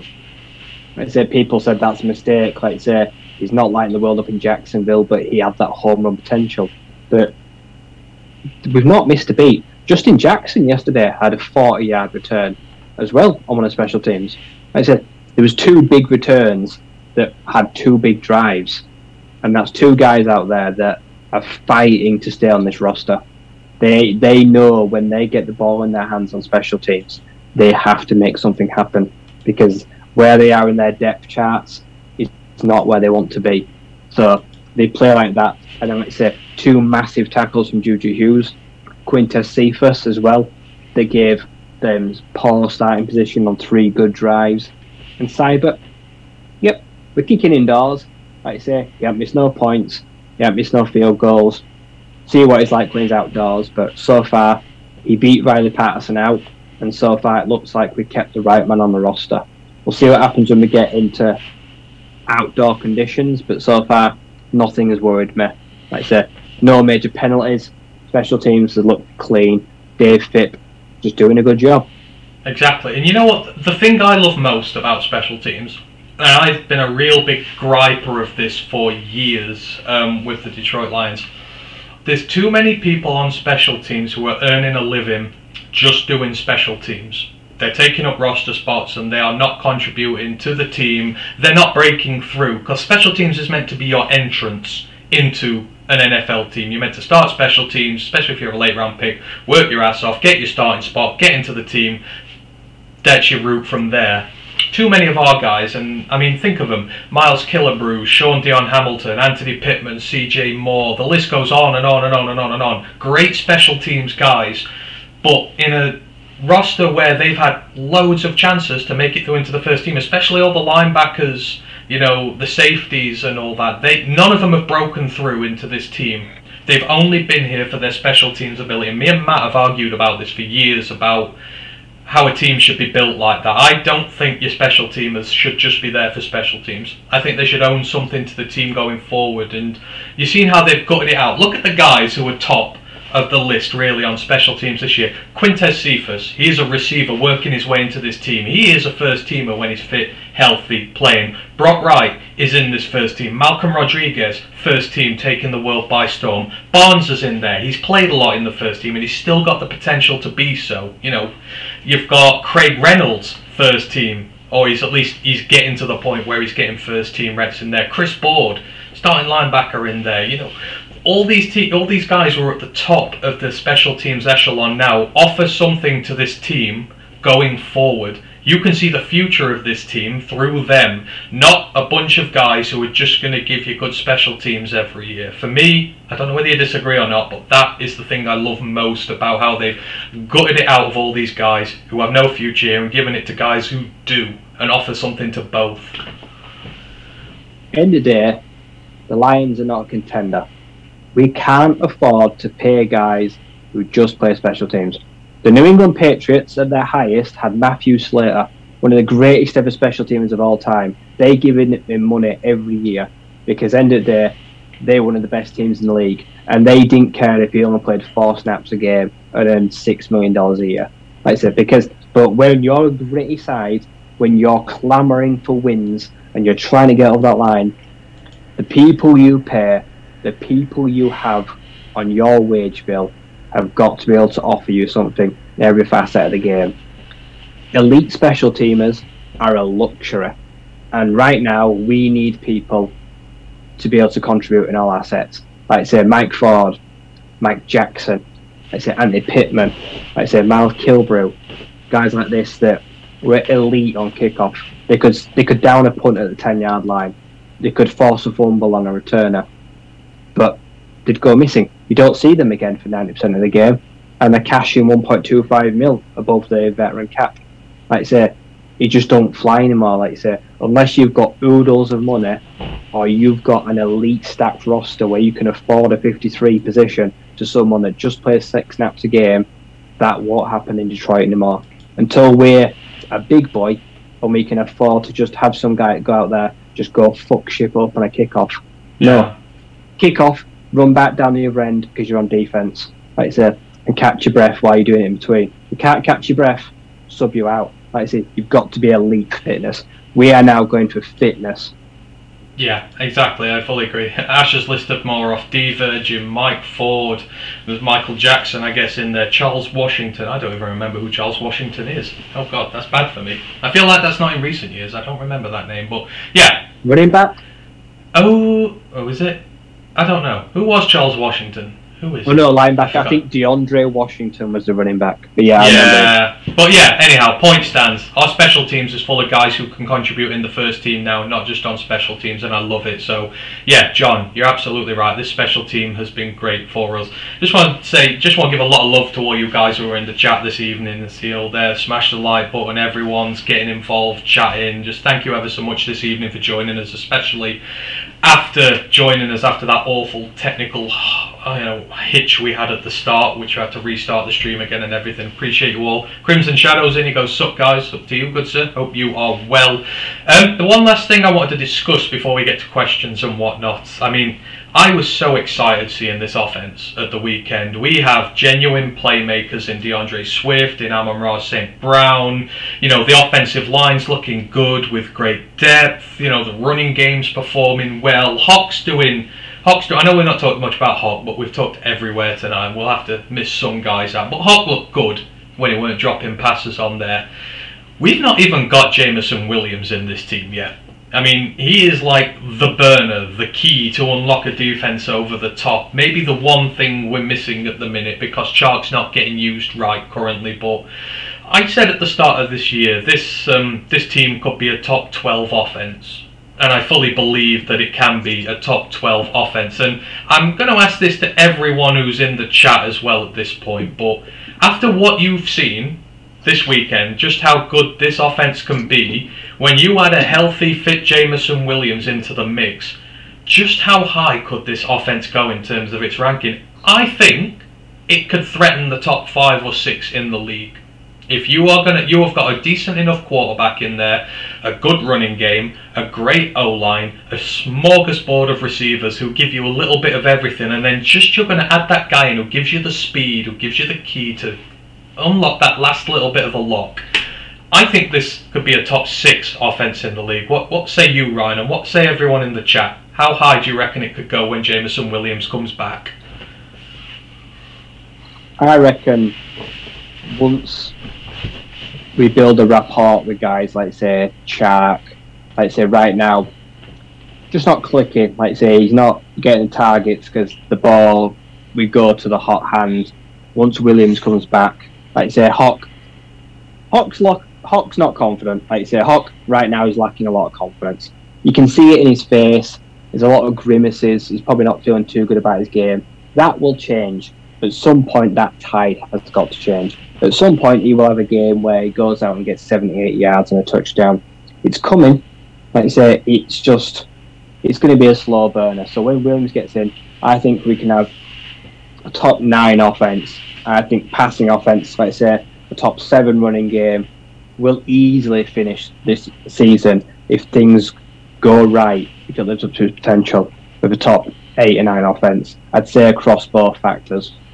I love it. So top 9 for you. I think top 5 or 6. I mean, we've got a lot of others in here as well. John Ball I think top 6. Crimson Shadow, top 10 he reckons they could be. Seen someone saying, can we challenge the Chiefs for number 1? Let's maybe not get ahead of ourselves just yet, but chance we could always do that there. Jordy Manchin goes, our offense could be top 5. I completely agree. I think you've got just about everything, and as long as Goff is confident, then I think that unlocks the key to everything. His confidence is the key to everything.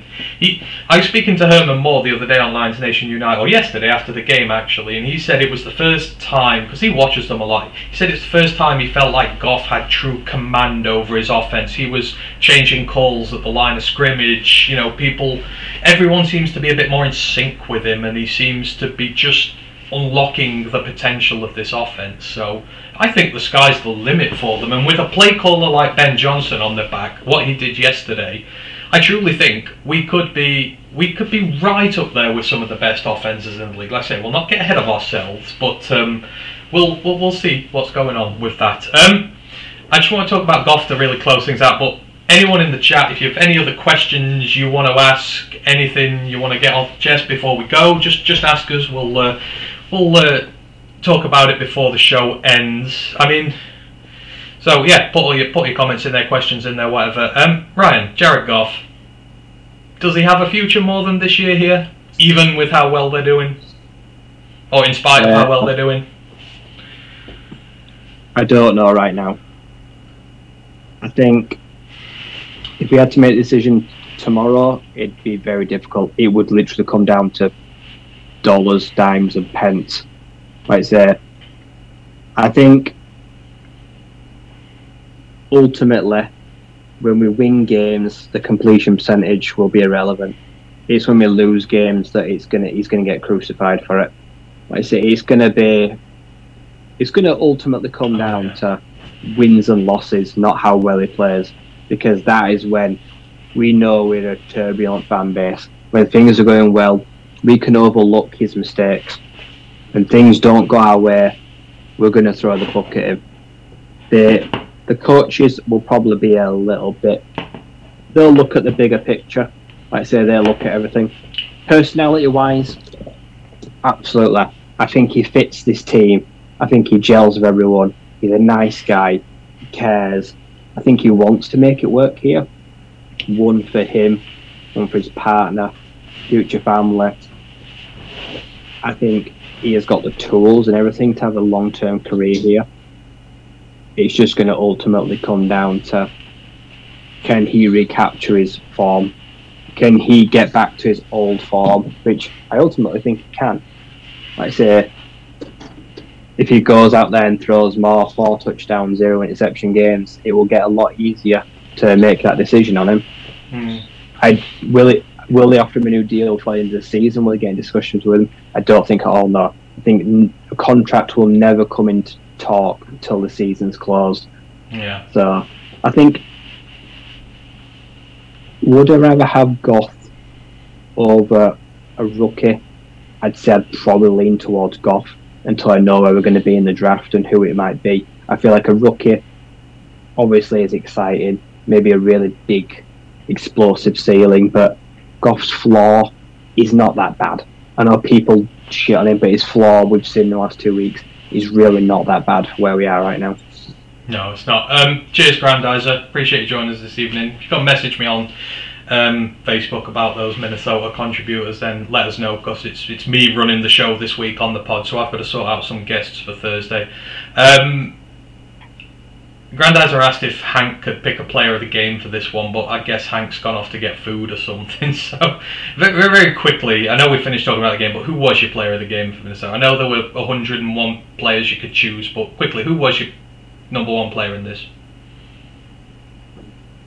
Probably give it to Swift. Just ahead of Skipper. See, I'll give it to Hutch, because I feel like he's just given the pass rush the spark he needs, but I feel disingenuous to so many other players. It's a great problem to have. Like, I've got so many players of the match I could give, but there's so many that we could do there. If Hutch hadn't have got hurt, I think he'd have got 4 or 5 sacks. Yeah. I think there was points where I wishing that he won't come back in, like say stop letting him come in, come out. But I know he was trying his best. But yeah, it felt like he just was making the decision himself. Like the coach was like, no, and he was just like running out to the huddle. Yeah, I think even Goff has a shot at player of the game. Really, I just, it's so many that you could pick from there. Single Dad's Club asks if we're going to talk about Minnesota. Well, we'll be doing the Thursday preview, because we do 2 podcasts a week now for the Lions once during the season. We will do a dedicated preview show on Thursday, but I guess we can give our initial thoughts about it now to close out the show. I mean, after the performance you've seen at the weekend from against Washington and what we could do. I mean, don't forget, we went to Minnesota and won last year when we had nothing to play for, and they were going for the playoffs. So, I'm not going to talk about wins just yet. It's early doors, but we know we can do it. What are your initial thoughts about the Minnesota game next week? You say there's a big offense coming. How do we handle them? What are you thinking right on the back of the Washington game? It's a big game. We've just seen one good defensive line, and we're about to see Zadarius Smith and Danielle Hunter. That's ferocious pass rush. We've proved that with an unhealthy O-line, we can give Goff the time he needs to operate. So going into next week, if we get an offensive lineman back, great. If we don't, I would expect the same thing. I will not tolerate next week us getting rattled for 5 sacks and Goff getting pummeled, because that would just undo all this unit works. Like I said, it's going to be hard. I have Minnesota as one of the AFC frontrunners. I think they're winning the division this year. I think that they look one of the best. They look good. They look better than they have looked in previous years. I'm definitely watching tonight against Philly. That is going to be a very interesting game. But yeah, I'm worried about their offense. I mean, I guess. Sorry, go on. Like I say, it's going to be a huge test for Okudah. Like I said, Justin Jefferson is a top 3 receiver in this league. He's looked good so far, but this is where we're going to see where he's really at.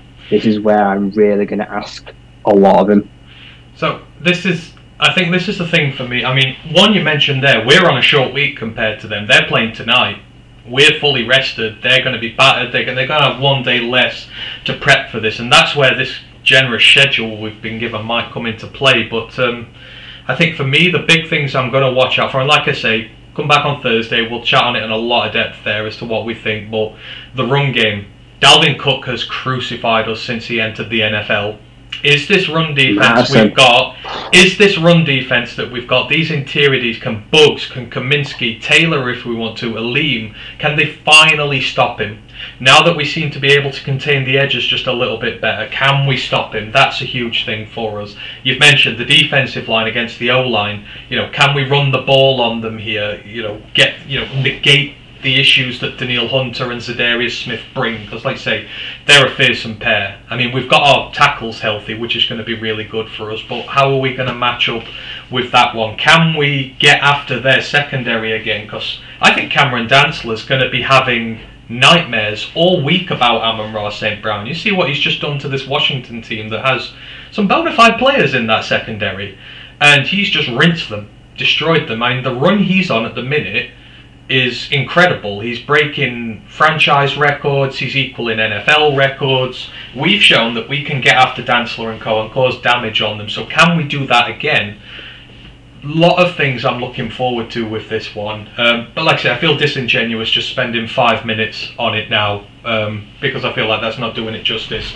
So we will be back on Thursday to talk about the Minnesota Vikings game. I think we're going to have some guests on with us as well, which will be good fun for that one, so do join us for that.